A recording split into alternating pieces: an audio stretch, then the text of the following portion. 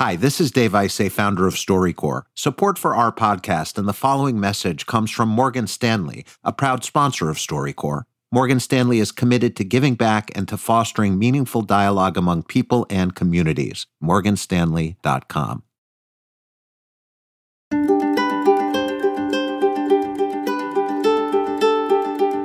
This season, we're hearing all about the different kinds of helpers around us. And for this episode, we're going to hear stories about two really significant ones. The ones who help bring us into the world and the ones who help usher us out.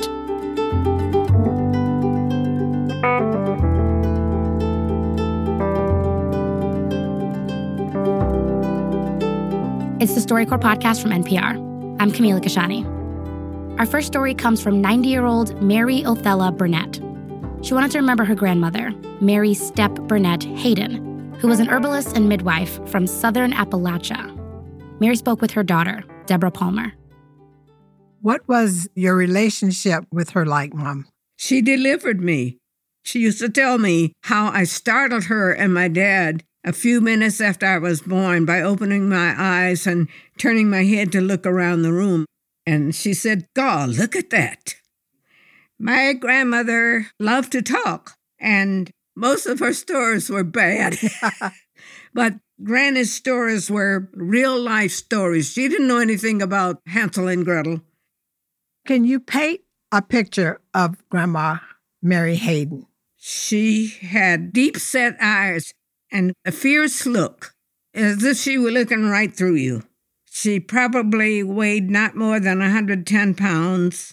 She was about 4 feet 11 inches tall. But she could chop her own wood when she was 90 years old, and she could thread a needle without using glasses. And how did she dress? She usually wore a dark-colored dress of some kind and always had a large white homemade apron. She had very long hair, very straight, and it hung well below her waist. She asked me to comb her hair, and I would have to keep backing up because it's so long. She liked her hair pulled back tight, and she would ball it at the back of her neck. But on one particular occasion, she probably hastily pinned up a braid, and she had gone blackberry picking, and this black rope fell down across her shoulder, and she thought, "Oh my, I'm being attacked by a snake." And she's telling that story, and she claps her hands, and she says, "Gentlemen, it was just a plait of my hair." That's one of her good stories.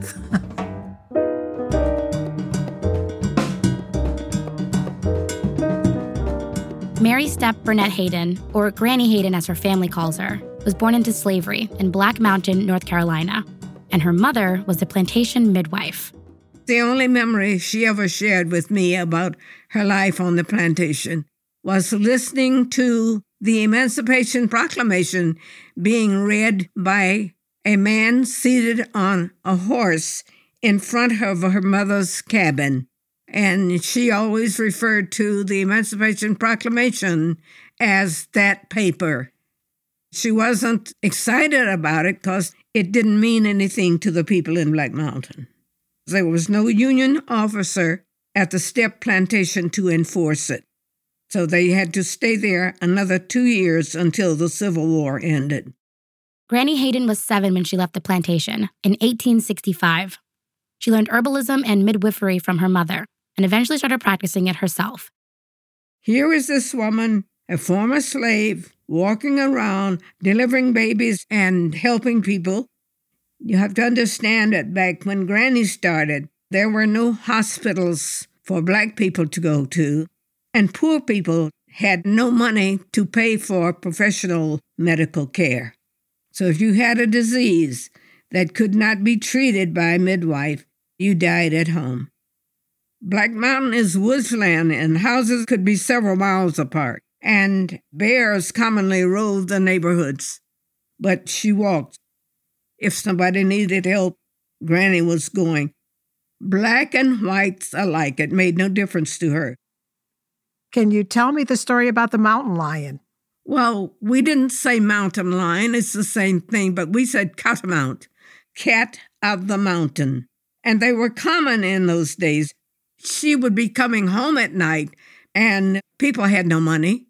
So sometimes they paid her what they called in kind, like a big slab of pork, and that would be her pay. So this catamount would pick up that scent and start to stalk her. But Granny was fearless. She would do what she had to do. And here's what she did. First of all, she wore lots of layers of clothing. She had a bunch of petticoats, a bonnet, and the large white apron Mary remembers her with. And she would start pulling off garments and throwing them on the trail, hoping the mountain lion would stop long enough to smell and tear up that garment before moving on. That gave her a little more time to run and get home safely. And she did this for decades. What would you say was the biggest obstacle Granny Hayden overcame in life? I think the greatest obstacle was having to give up her practice because there was this new law that stopped her from practicing. To get a letter in the mail one day saying, this will now be done by medical doctors, that must have been an awful slap in the face. I mean, she's done this all her life. That's what she knows. But, people would still send for her. She did not break the laws. But when a baby was going to be born, she would be at that bedside. One day, somebody came to Granny for help with a sick child. Granny knew she was not supposed to treat that sick child. So she went to that woman's house and told her which herb to find and told her how to prepare it. The lady did as my grandmother told her to do, and the child got well. So she was working around these laws. Even though it got more difficult for Granny Hayden to practice, the family remembers her eventually becoming one of the first Black midwives to be legally registered in the area. She never boasted about what she did. But she probably caught several hundred babies, if not more. How old was Granny Hayden when she stopped her practice? She was about 90 years old. She was a very strong little woman.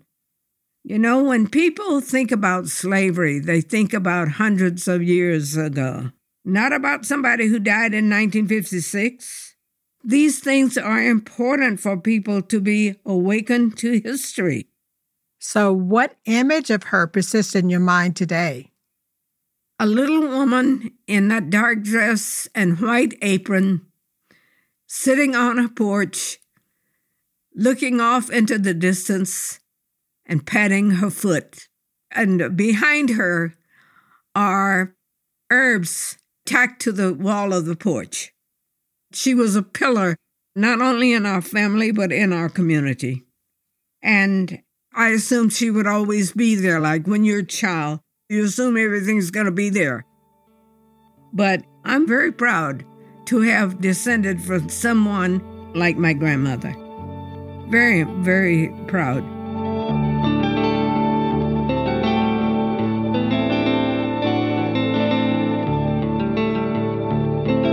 That's Mary Othella Burnett and her daughter, Deborah Palmer, remembering their grandmother and great-grandmother, Mary Stepp Burnett Hayden.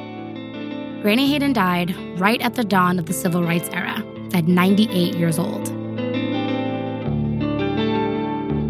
After the break, we'll hear from someone who cares for people at the other end of their lives. Stay with us.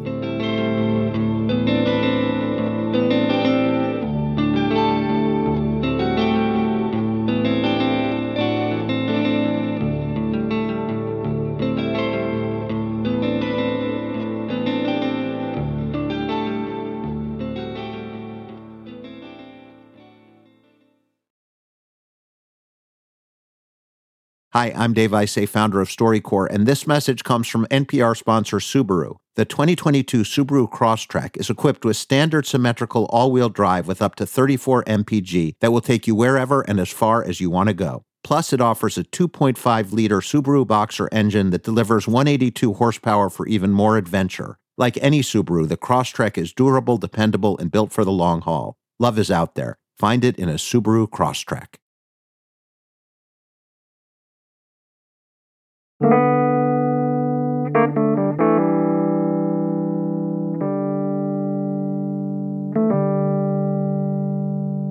We just heard about Granny Hayden, whose hands brought hundreds of lives into the world, welcoming them as they took their first breath.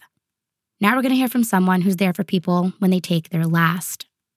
Hajime Koyama, who goes by Isan, came to StoryCorps to talk about how he became a hospice worker. It all starts with a memory of his grandmother, who taught him about death for the first time when he was growing up in Japan. I had my favorite grandmother who was a really eccentric woman.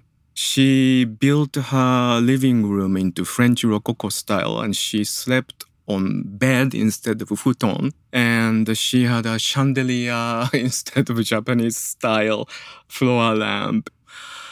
And I know she was a little strange to the other people, but somehow I loved this lady.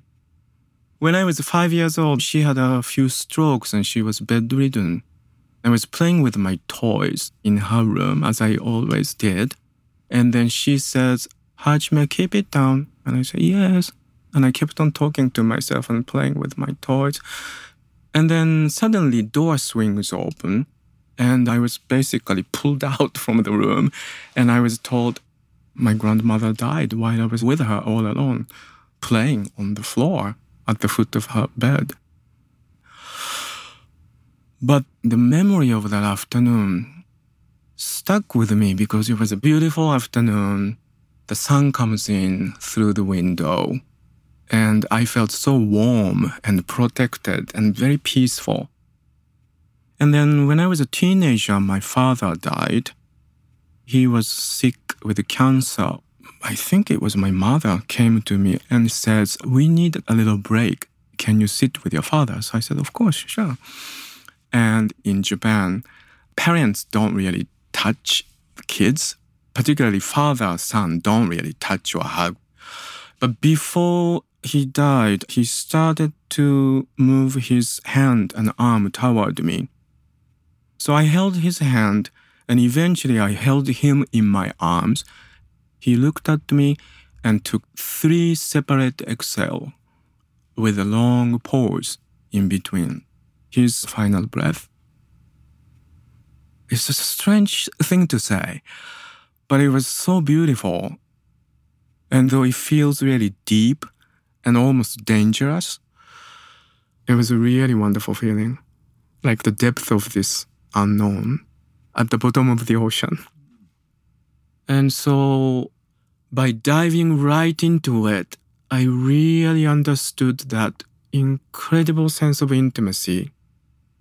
So there are plenty of death around me in my early years.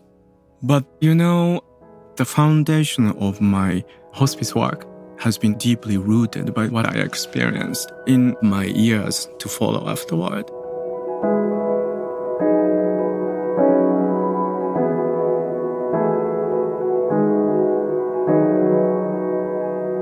In the early 1980s, Isan moved to the US. He got really involved in the fashion, culture, and entertainment industry. And then, a lot of his friends and colleagues started to get sick. I found myself in epicenter of AIDS epidemic. It was a really surreal time. One after another, all these beautiful men and women started to shrivel up and die. And I started to feel this accumulated secondary grief from the death I experienced. And I really needed some sort of resources from somebody who knows this probably better than myself. This is when Isan heard about a Buddhist priest in San Francisco. His name was Isan Dorsey. Isan means one mountain. Keep that in mind. So one day he sees somebody who is homeless and dying with AIDS on the street. He just can't leave him alone. And he picks this guy up and brings him home. And then next day, he brings another one, and another one comes, and another one comes. So eventually this temple or meditation center became one of America's first AIDS-specific hospice. And I really felt very touched when I heard about this guy's story. So one day I just decided to buy the ticket and I went to San Francisco. I saw the sign that says Temple of Isan, Isanji. And I immediately broke down at the door. And then this guy gently ushers me into the living room and he sits and patiently listens to me for a long time. And he says, I am so sorry. You didn't know. Isan had also died ways, and I take care of this place now. This morning, a guy upstairs just checked out. And if you want to, you can stay in that room and you can learn how to take care of the people who are dying of AIDS. And I said yes. So later on, when I became a Buddhist priest, someone who ordained me gave me the name Isan. So I'm a little small Isan. I'm a small one mountain.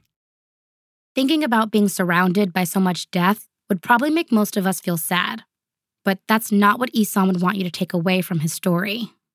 We are all together in this painful world. But because of that, this really organic, deep-seated sense of compassion arises that puts us together. And in the midst of the chaos and pain and suffering, that is exactly where the very, very pure white flower of compassion arises and blossoms. Nowhere else but in the muddy water.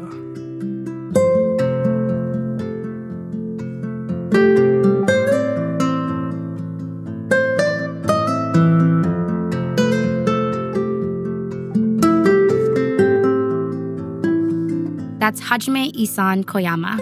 He spoke with his husband, Paul Bowes.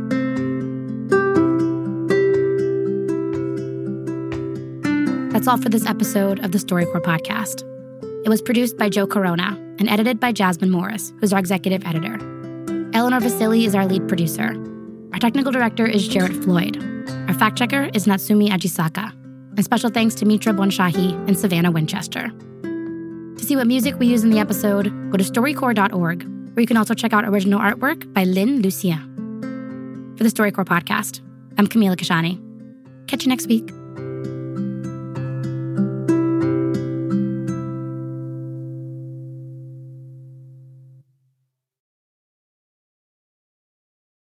This podcast is brought to you by supporters of StoryCorps, an independently funded nonprofit organization, and is made possible in part by the Corporation for Public Broadcasting, a private corporation funded by the American people.